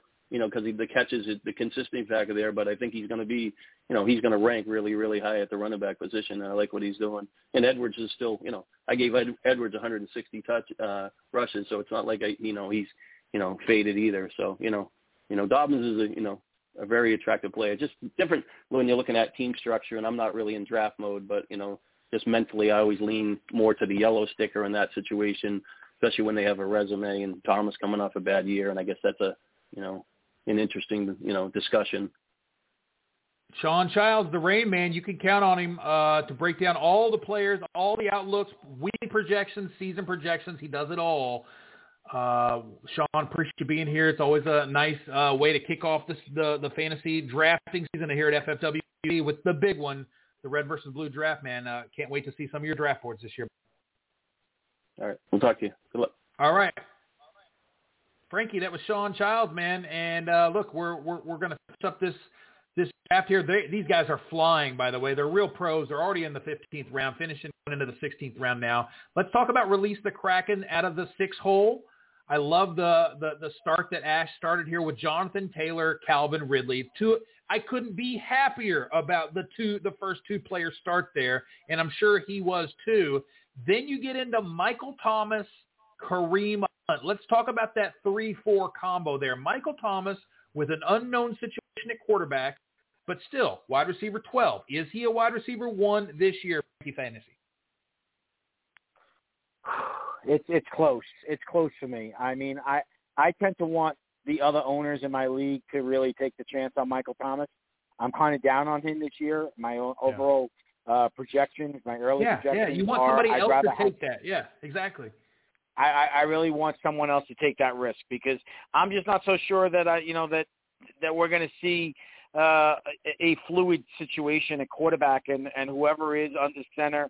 If it's Jameis Winston and he's not throwing any kind of pick sixes and doesn't get the quick hook, I'm not so sure that Michael Thomas, who we already were starting to see some regression with the Hall of Fame and great quarterback Drew Brees under center, if we're not going to see that regression as well. So for me, Michael Thomas, I'd rather see some of my other counterparts. I'd rather see one of the 11 other teams really go out on a lurch and draft Michael Thomas this year, whether it's the 3rd round or the 4th round or whether it may be. For me, Michael Thomas is a pass, and I would have rather have seen him gone in a different direction there, but I can understand his intentions there. I absolutely love his first 2 picks. I think Jonathan Taylor is really going to eat behind that Indianapolis Colts offensive line this year, and as everyone knows, a guy that I was extremely high on last year and extremely high on once again this year, Calvin Ridley. I think we're looking at a top 10 wide receiver once again in all of the NFL. I think Calvin Ridley is ready to ascend on the entire fantasy football landscape and really emerge and present himself as a clear-cut player who maybe by the time that we're drafting next summer, we'll be hearing his name called in the 1st round as opposed to the 2nd. Yeah, look, we're going back to Michael Thomas. Taysom Hill really liked him. I mean, when he got going, the first couple of games, look, coming back from the ankle injury, he was just a body out there. But then 9 for 104, 4 for 50, 9 for 105, 8 for 84. Those are good startable fantasy weeks. They're not Michael Thomas weeks, unfortunately, because everybody used a first-round pick on him. 5 for 73 and a touch with Drew Brees in the wild card game. Again, it's an 18-point game. That ankle injury seemed to linger, and I would hope that that's not a problem this year. I wouldn't expect it to be. So then you only have the uncertainty. But I'm like you. I would hope that other people would take the shot and would not leave me with the problem. I would have probably taken Allen Robinson there, but you can't fault for going Michael Thomas, especially with the upside. Let's move on to Kareem Hunt, Adam Thielen, Travis Etienne. I heard that Travis, everybody on TV pronounces it Etienne, but actually it's pronounced I-Chan. I-Chan. I read on one of the cars. Travis. I don't know about that. From every time that I've always heard him called, I've always heard it was Etienne. Every Saturday. This is what the letters that are pronounced Etienne. This is what the back of the card says. It says his name. He has his name pronounced wrong every Saturday, E-T-N, when in reality it's pronounced I-Chan, A-Y-Chan. Interesting nugget because everybody on the in college football would always say E-T-N and not Etienne, not anything else. It was always E-T-N. It's on that card. It says I-Chan. So it'll be interesting to see if that's the case. Travis Etienne, I-Chan here in the 5th sixth round here. Yeah, sixth round. RB27. That's right along lines with the ADP that we're looking at with FFWC. What do you think about taking an ETN ICAN here player to pair with the Trevor Lawrence experience? I think, listen, there's tremendous upside, but for me, if I was looking at that board, the only player looking at this right now, I know it's 2020 is hindsight, the only player for me that jumps off that I probably would have used that selection on over ETN if I was going in the running back position for me would have been Trey Sermon. I would have liked to have seen him add Trey Sermon to this lineup. I think it would have been a little bit more solid because I'm just worried so much about, I really don't know how we're going to be able to see him. If he's only going to be a third down back, and listen, in PPR leagues, we know we love those, but is he going to be fluid enough to really be able to catch those passes and really make that assimilation into the NFL level? If he is, then it's a great pick. But for me, I just feel like Trey Sermon has an opportunity to really eat in that San Francisco offense to a higher level than Travis does in year one. Can I just tell you that I'm fanatical about Travis Etienne, ETN, ICHAN, whatever we want to call him, Travis. I'm fanatical about this. I really think he hit it out of the park with that sixth-round pick. He got good value at RB27. His ADP is RB21. The most prolific college career in ACC history.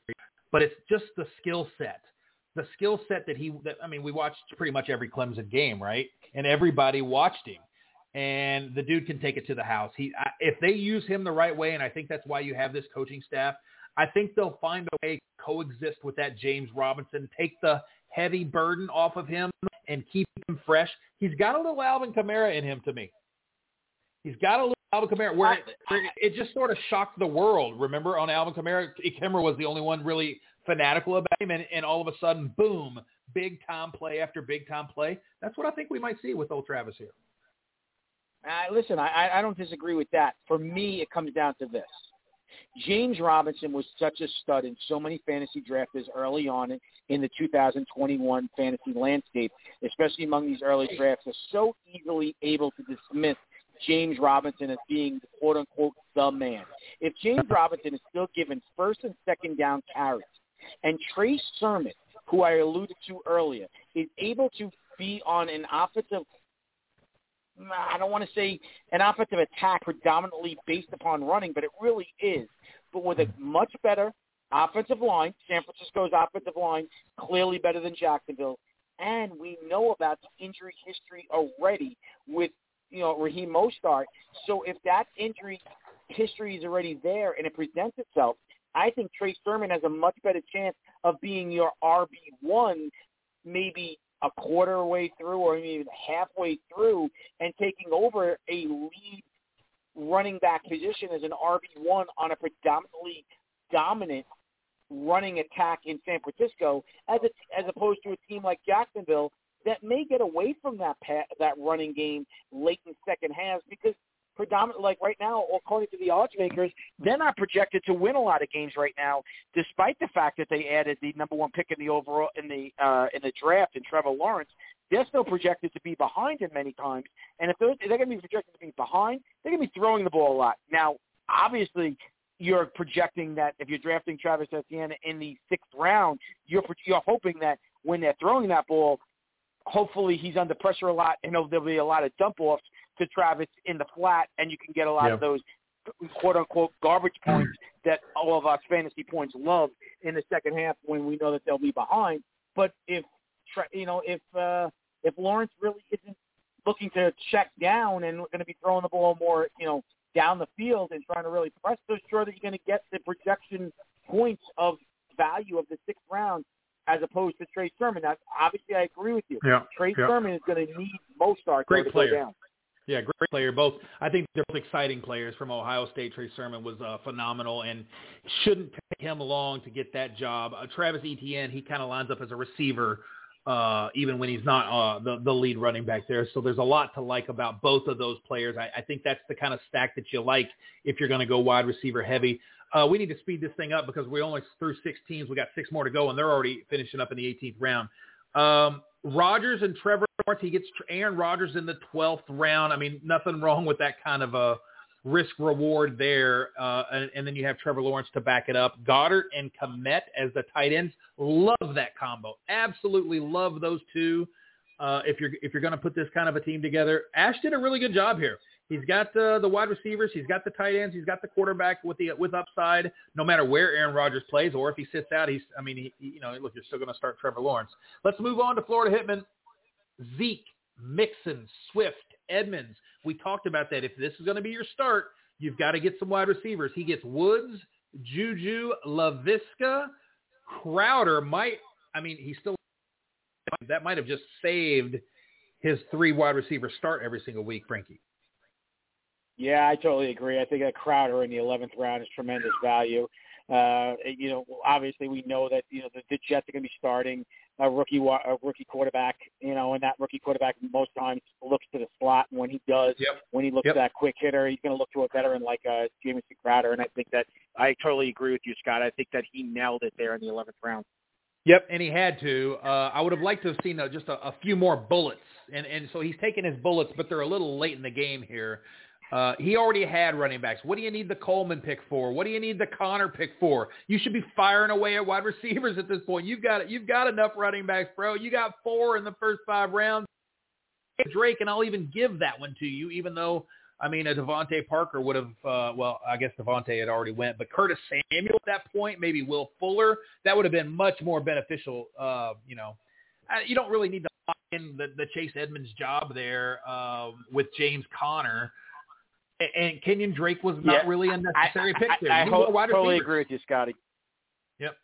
But it's a good totally squad. Agree with you. I think that he should be looking maybe at one pick. I think that his little bit of a slip up was using Noah Fant and selecting Noah Fant there. I would have liked to have seen him take your guy Elijah Moore there, or my guy, even a guy who's going to be now number 2 in that Kansas City offense. I would have liked to have seen Mecole Hardman, who unfortunately didn't make it back to him, and that's why he was forced to take James Conner. I would have liked to have seen him take Elijah Moore or Mecole Hardman to help round out that wide receiver core that he has that you alluded to. I think he needs a little bit more. Okay, so he could have taken Goddard instead of Drake, and then Elijah Moore, and now we're cooking with gas, or Mooney even. I like Mooney there with Elijah Moore. I probably take Mooney 9 times out of 10 before I take Elijah Moore, even though Elijah has a lot of upside. Mooney feels like he's ready to explode too. Both of them.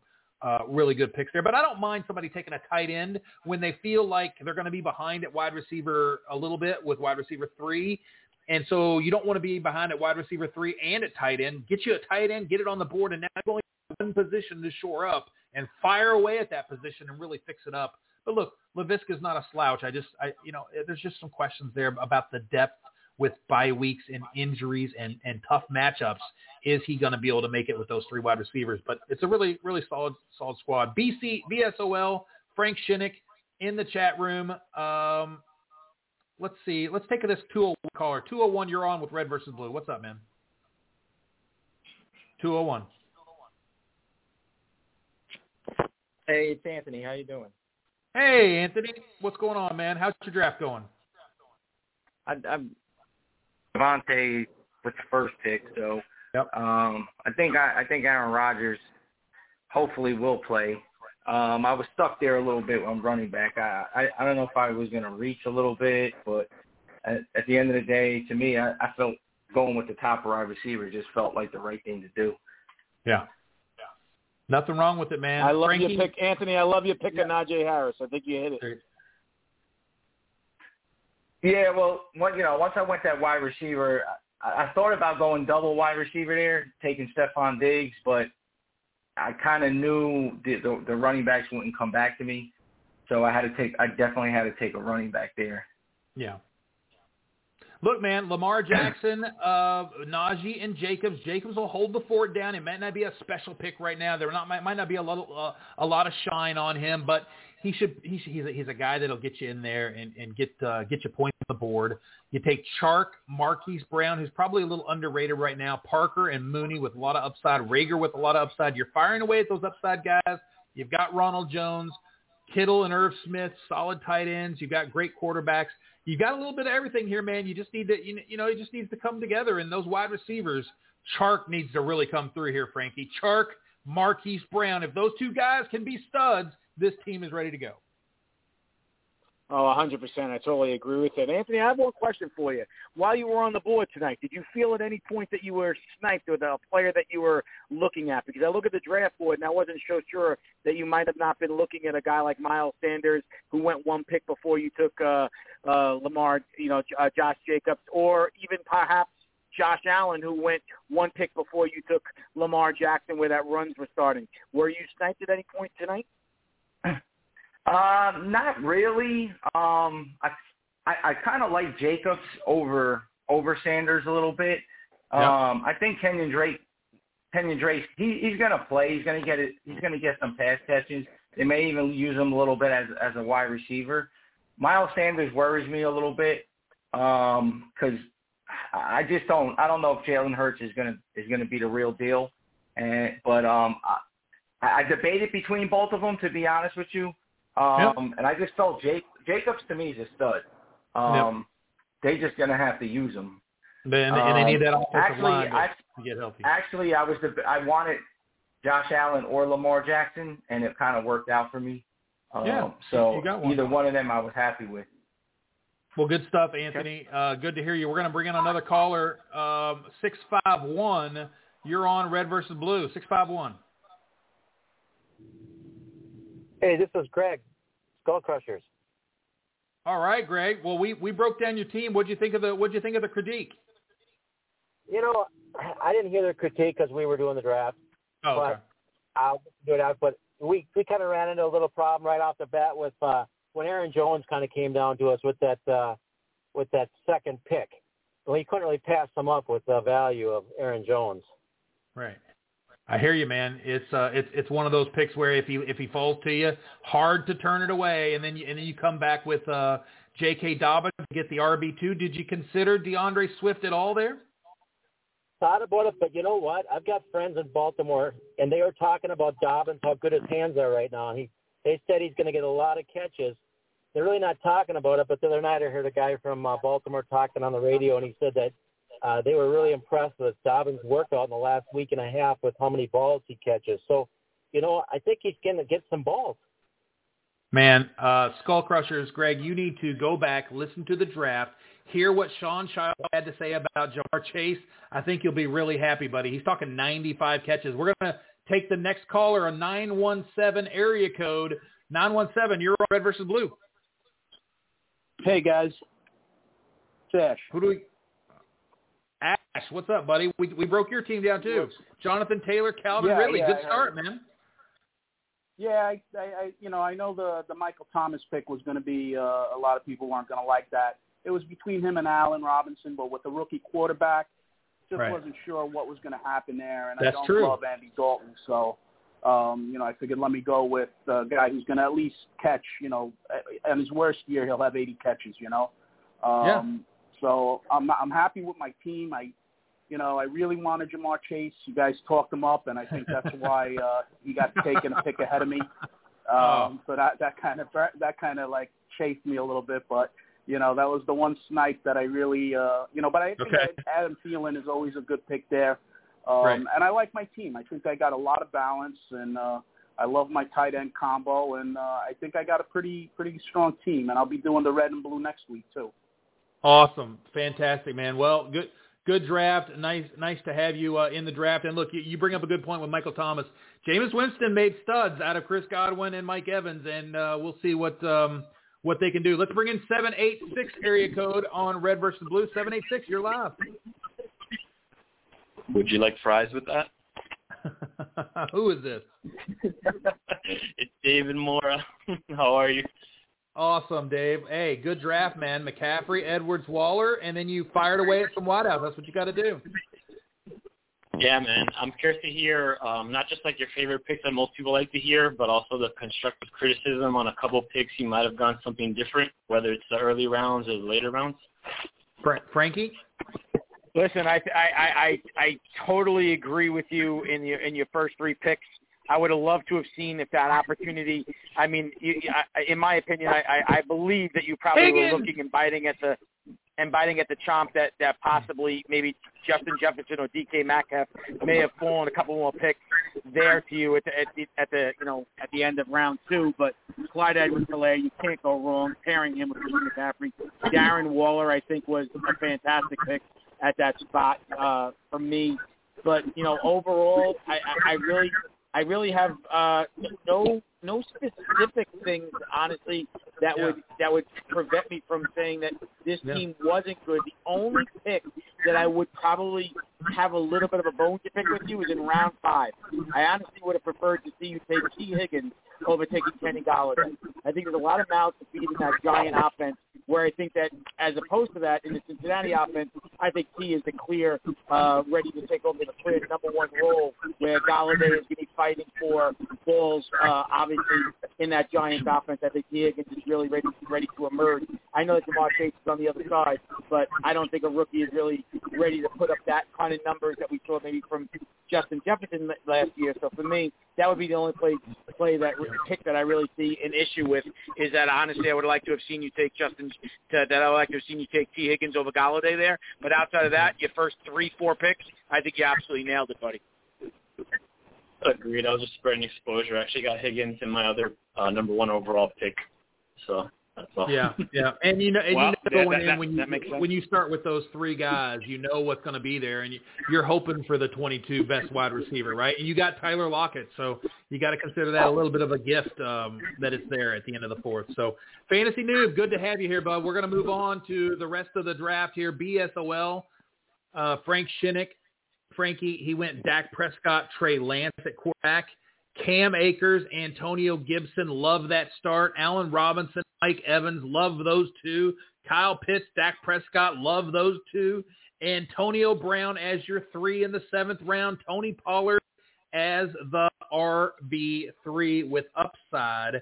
Elijah Moore, Rondale Moore, Gabriel Davis. He's trying to win it all here. Yeah, well, listen to right now. It looks like BSOL to me. He is a gem when it comes to odd rounds. I think he absolutely nailed it in round 5 with Kyle Pitts. Came back and nailed it once again in round 9 with Elijah Moore. And then my favorite pick that he made in round 15, Adam Trautman. I think that he actually backed up Kyle Pitts there. So there's a potential of him starting both of those tight ends, maybe even at the flex position right there. So for me, I think that he nailed it in every odd numbered round. So for me, BSOL, you should congratulate yourself when it comes to the odd number rounds, specifically 5, 9, and as well as 15 for me. I think he absolutely nailed it. Real good drafter, good construction, and Gibson and Akers have lots of upside to start the draft. If we had to go and we'd say, look at Antonio Brown there, I don't hate it, right? You're looking at those other receivers that are there. I don't hate it. And then coming back with Tony Pollard, it's not the guy that I usually take there. And matter of fact, starting 3 wide receivers, had I known that, I mean, look, I didn't know that Elijah Moore, Rondale Moore, and Gabriel Davis were going to be there to make me feel a lot better about the wide receiver. Panicky about getting another wide receiver on the board here because I've already got 2 Tampa Bay's receivers here. I'm thinking to myself, I've still got to get a couple to start, especially during Tampa bye weeks or in case of injuries here. So I'm not really thinking Tony Pollard, but I get it. It's a RB3, and at that point he doesn't have an RB3. He's got to fire somewhere, and he did. Darrington Evans is also another upside player. If something happens to King, I'm also hearing from Tennessee insiders and Tennessee beat reporters, Evans is going to be used more this year. They're not going to pound Henry as much, especially if they're winning games. Right? If they're winning games, they might just let Darrington Evans get a little shine this year. Let's move on to Bronko, Frankie. We've got 4 teams to go here. Allen and Fitzpatrick at quarterback. Barkley, Chris Carson, Damian Harris. Now, you got to remember something. This is the league winner from 2020, so we got to take a deep look at this strategy. He took Barkley over Chubb and Eckler. He took Diggs. We knew he was going to take Josh Allen. When you asked him about getting sniped there with Lamar, Josh Allen, we knew that he was going to pair Allen with Diggs there. You could feel it. Diggs, Godwin, Beckham, Robert Tonyan, Evan Ingram.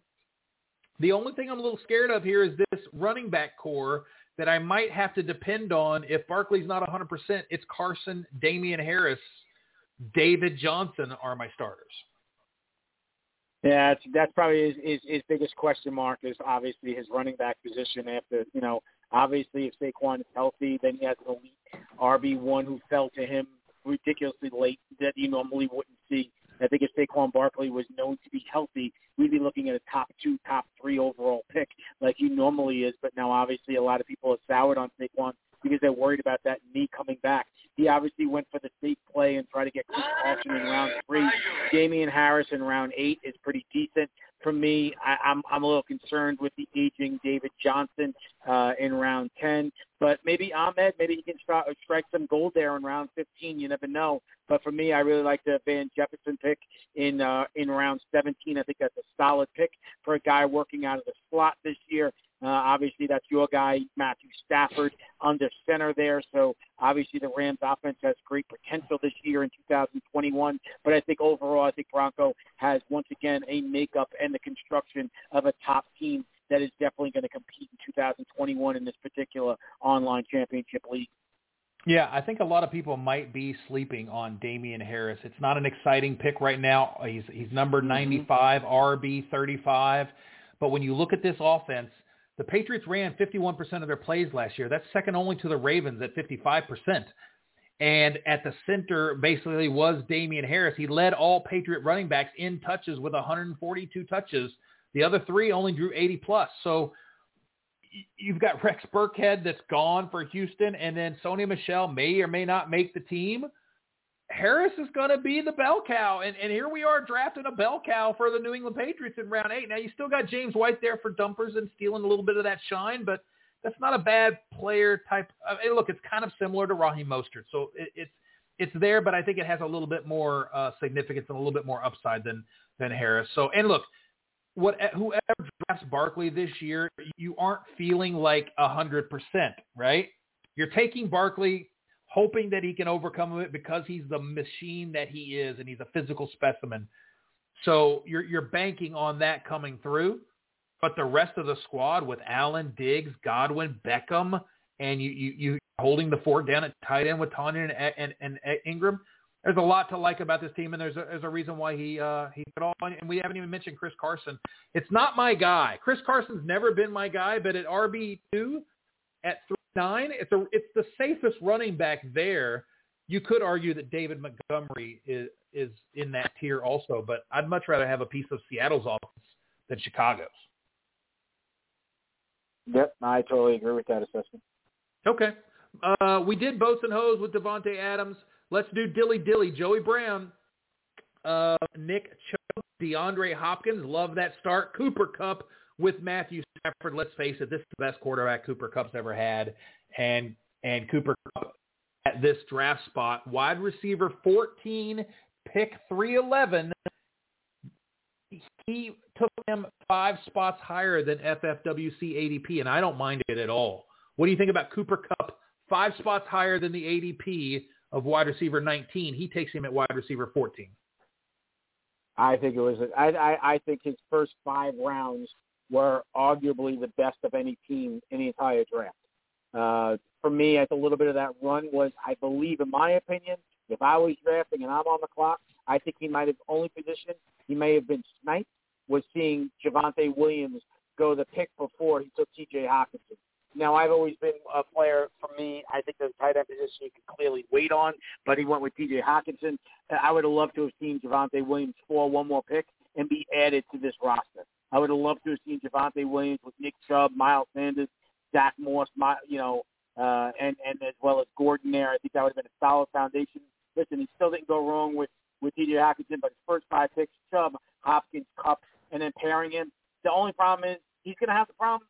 It's a good problem to have, but what does he do? Does he go with the stacking formation of Kupp and Stafford every week, or does he go with the player that he clearly drafted higher in Kyler Murray?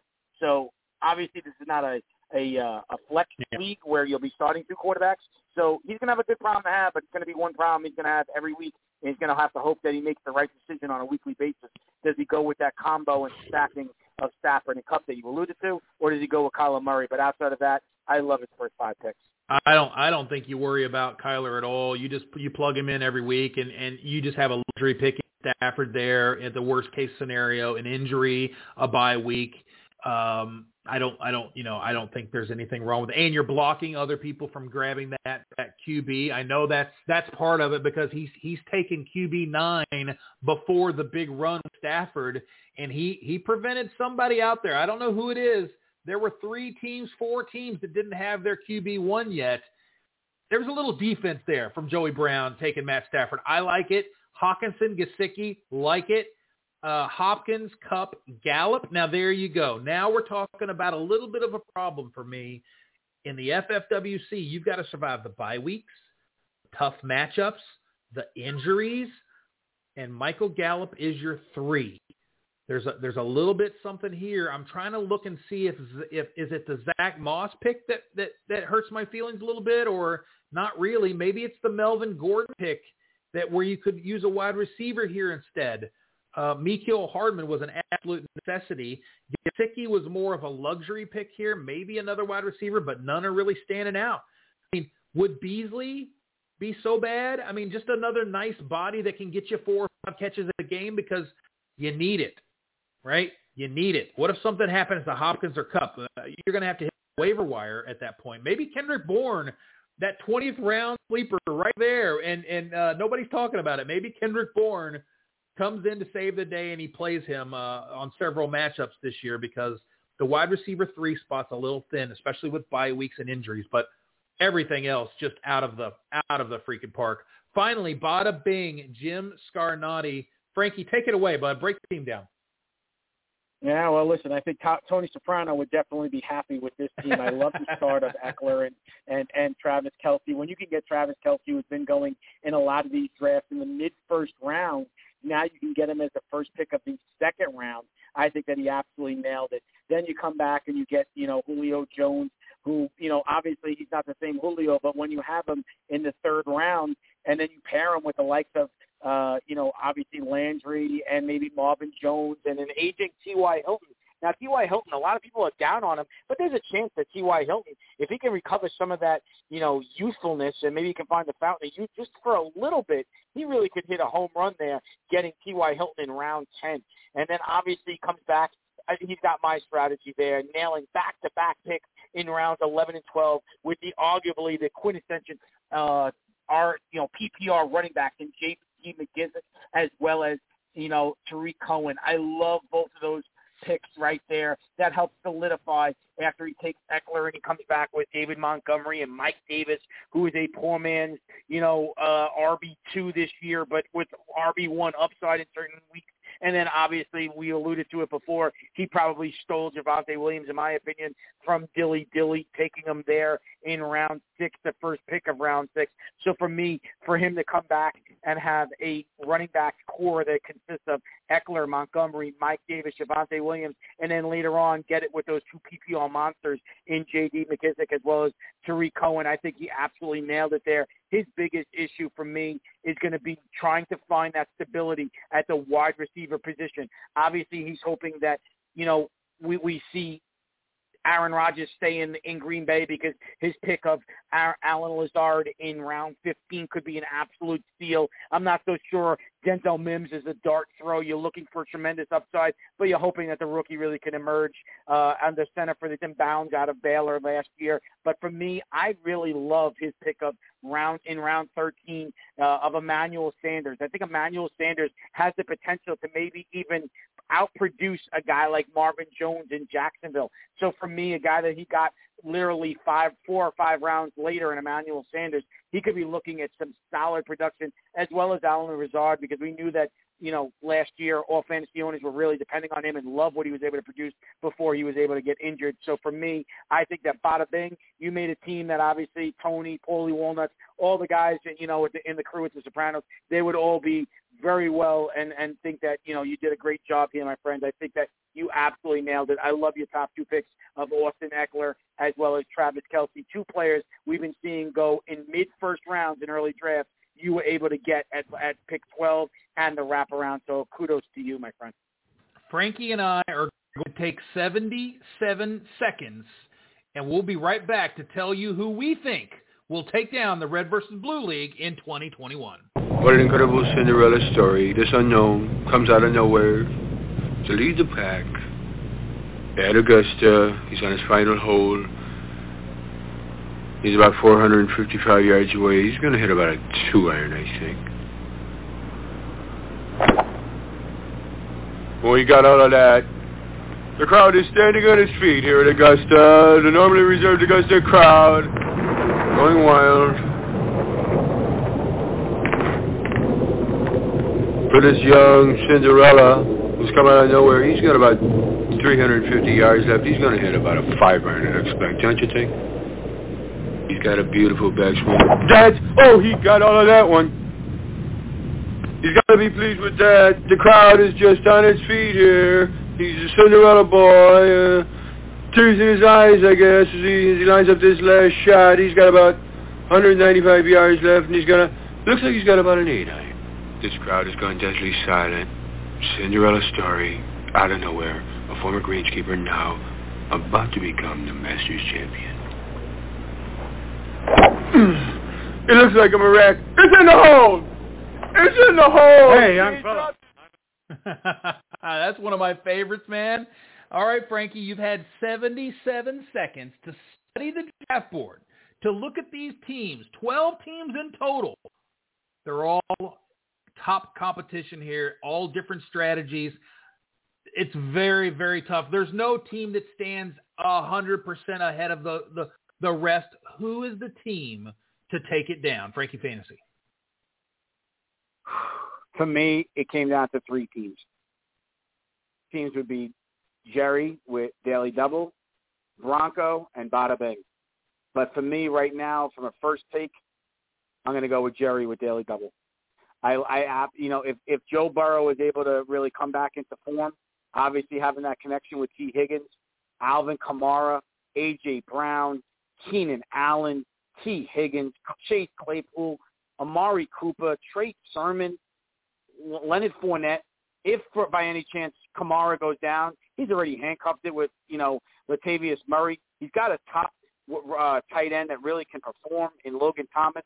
So for me, if Joe Burrow is the clear kingpin to this lineup, if Joe Burrow is able to come back and play and perform at an elite level starting from week 1, and that knee injury is not anything that's a detriment to his production in 2021, I think Jerry Daly is the team to beat. Daly Double's a tough team. I knew you were going with Burrow and Higgins combo, and I mean it's a solid team. He is in my top 3. Daly Double, Mr. Pink, and I knew he had to be there because he's got your boy Brandon Ayuk. I knew it had to be there. And the team that I think might just have enough to take down the whole thing this year, BSOL with Cam Akers, Antonio Gibson, Kyle Pitts, Dak Prescott, Mike Evans, Antonio Brown. He's got a little bit of everything. Can he get enough out of that RB3? It's going to be close. It's going to be close. I think I have to lead. He's definitely got some high upside players in Elijah Moore and Adam Troutman as well. So, and listen, don't sell that sneaky round 18 pick too short. I wouldn't be surprised if we don't see that player emerge. Ty Johnson. Possibly. Yep, maybe emerge as stealing that and look at him compared to where you see Michael Carter go in 11 rounds earlier. Johnson is able to steal that job. Watch out, because that could be an absolute steal in round 18, because I'm not so sure that the rookie can actually pick up the blitz in the way that the Jets are going to want him to protect that rookie quarterback. And if Michael Carter just struggles a little bit coming out of North Carolina, picking up the blitz, you can see Ty Johnson stealing that job. So I tend to agree with you. BSOL can definitely jump up and steal this play. And it's 77 seconds of analysis, guys. I tell you, it's probably the kiss of death. There's a lot of teams here. They're very, very tough. Matter of fact, if I look at it tomorrow, I'll probably give it to somebody else. Mr. Pink, to me, the Brandon Ayuk pick and the Justin Jefferson with CD Lamb, and then Jay Moore's, you're like, okay, and also ran, and Jerry Jeudy, you're also ran with Herbert and Henry and all the things that he's got going. I mean, anybody to take down Mr. Pink you better bring a lunch. You better pack a lunch because that week you're in for it. Okay. Well, man, hey, this is a great draft. I want to thank all of the drafters. You guys make this league so special. We are going to have a red versus blue prize. We're going to have a red versus blue giveaway. Expect that email tomorrow, and we're going to keep it going. We've got red versus blue 2, and we've got red versus blue 3 because it's just red versus blue has grown, and you can't just get it all done in one draft, Frankie. So we'll be back. Thanks, everybody, for being here. We will see you guys next week on Red versus Blue. You've been listening to Red vs. Blue Sports Talk Radio, where Planet Red and Big Blue Nation collide. With your hosts, Scott Atkins and Michael Trent. Please join us next time.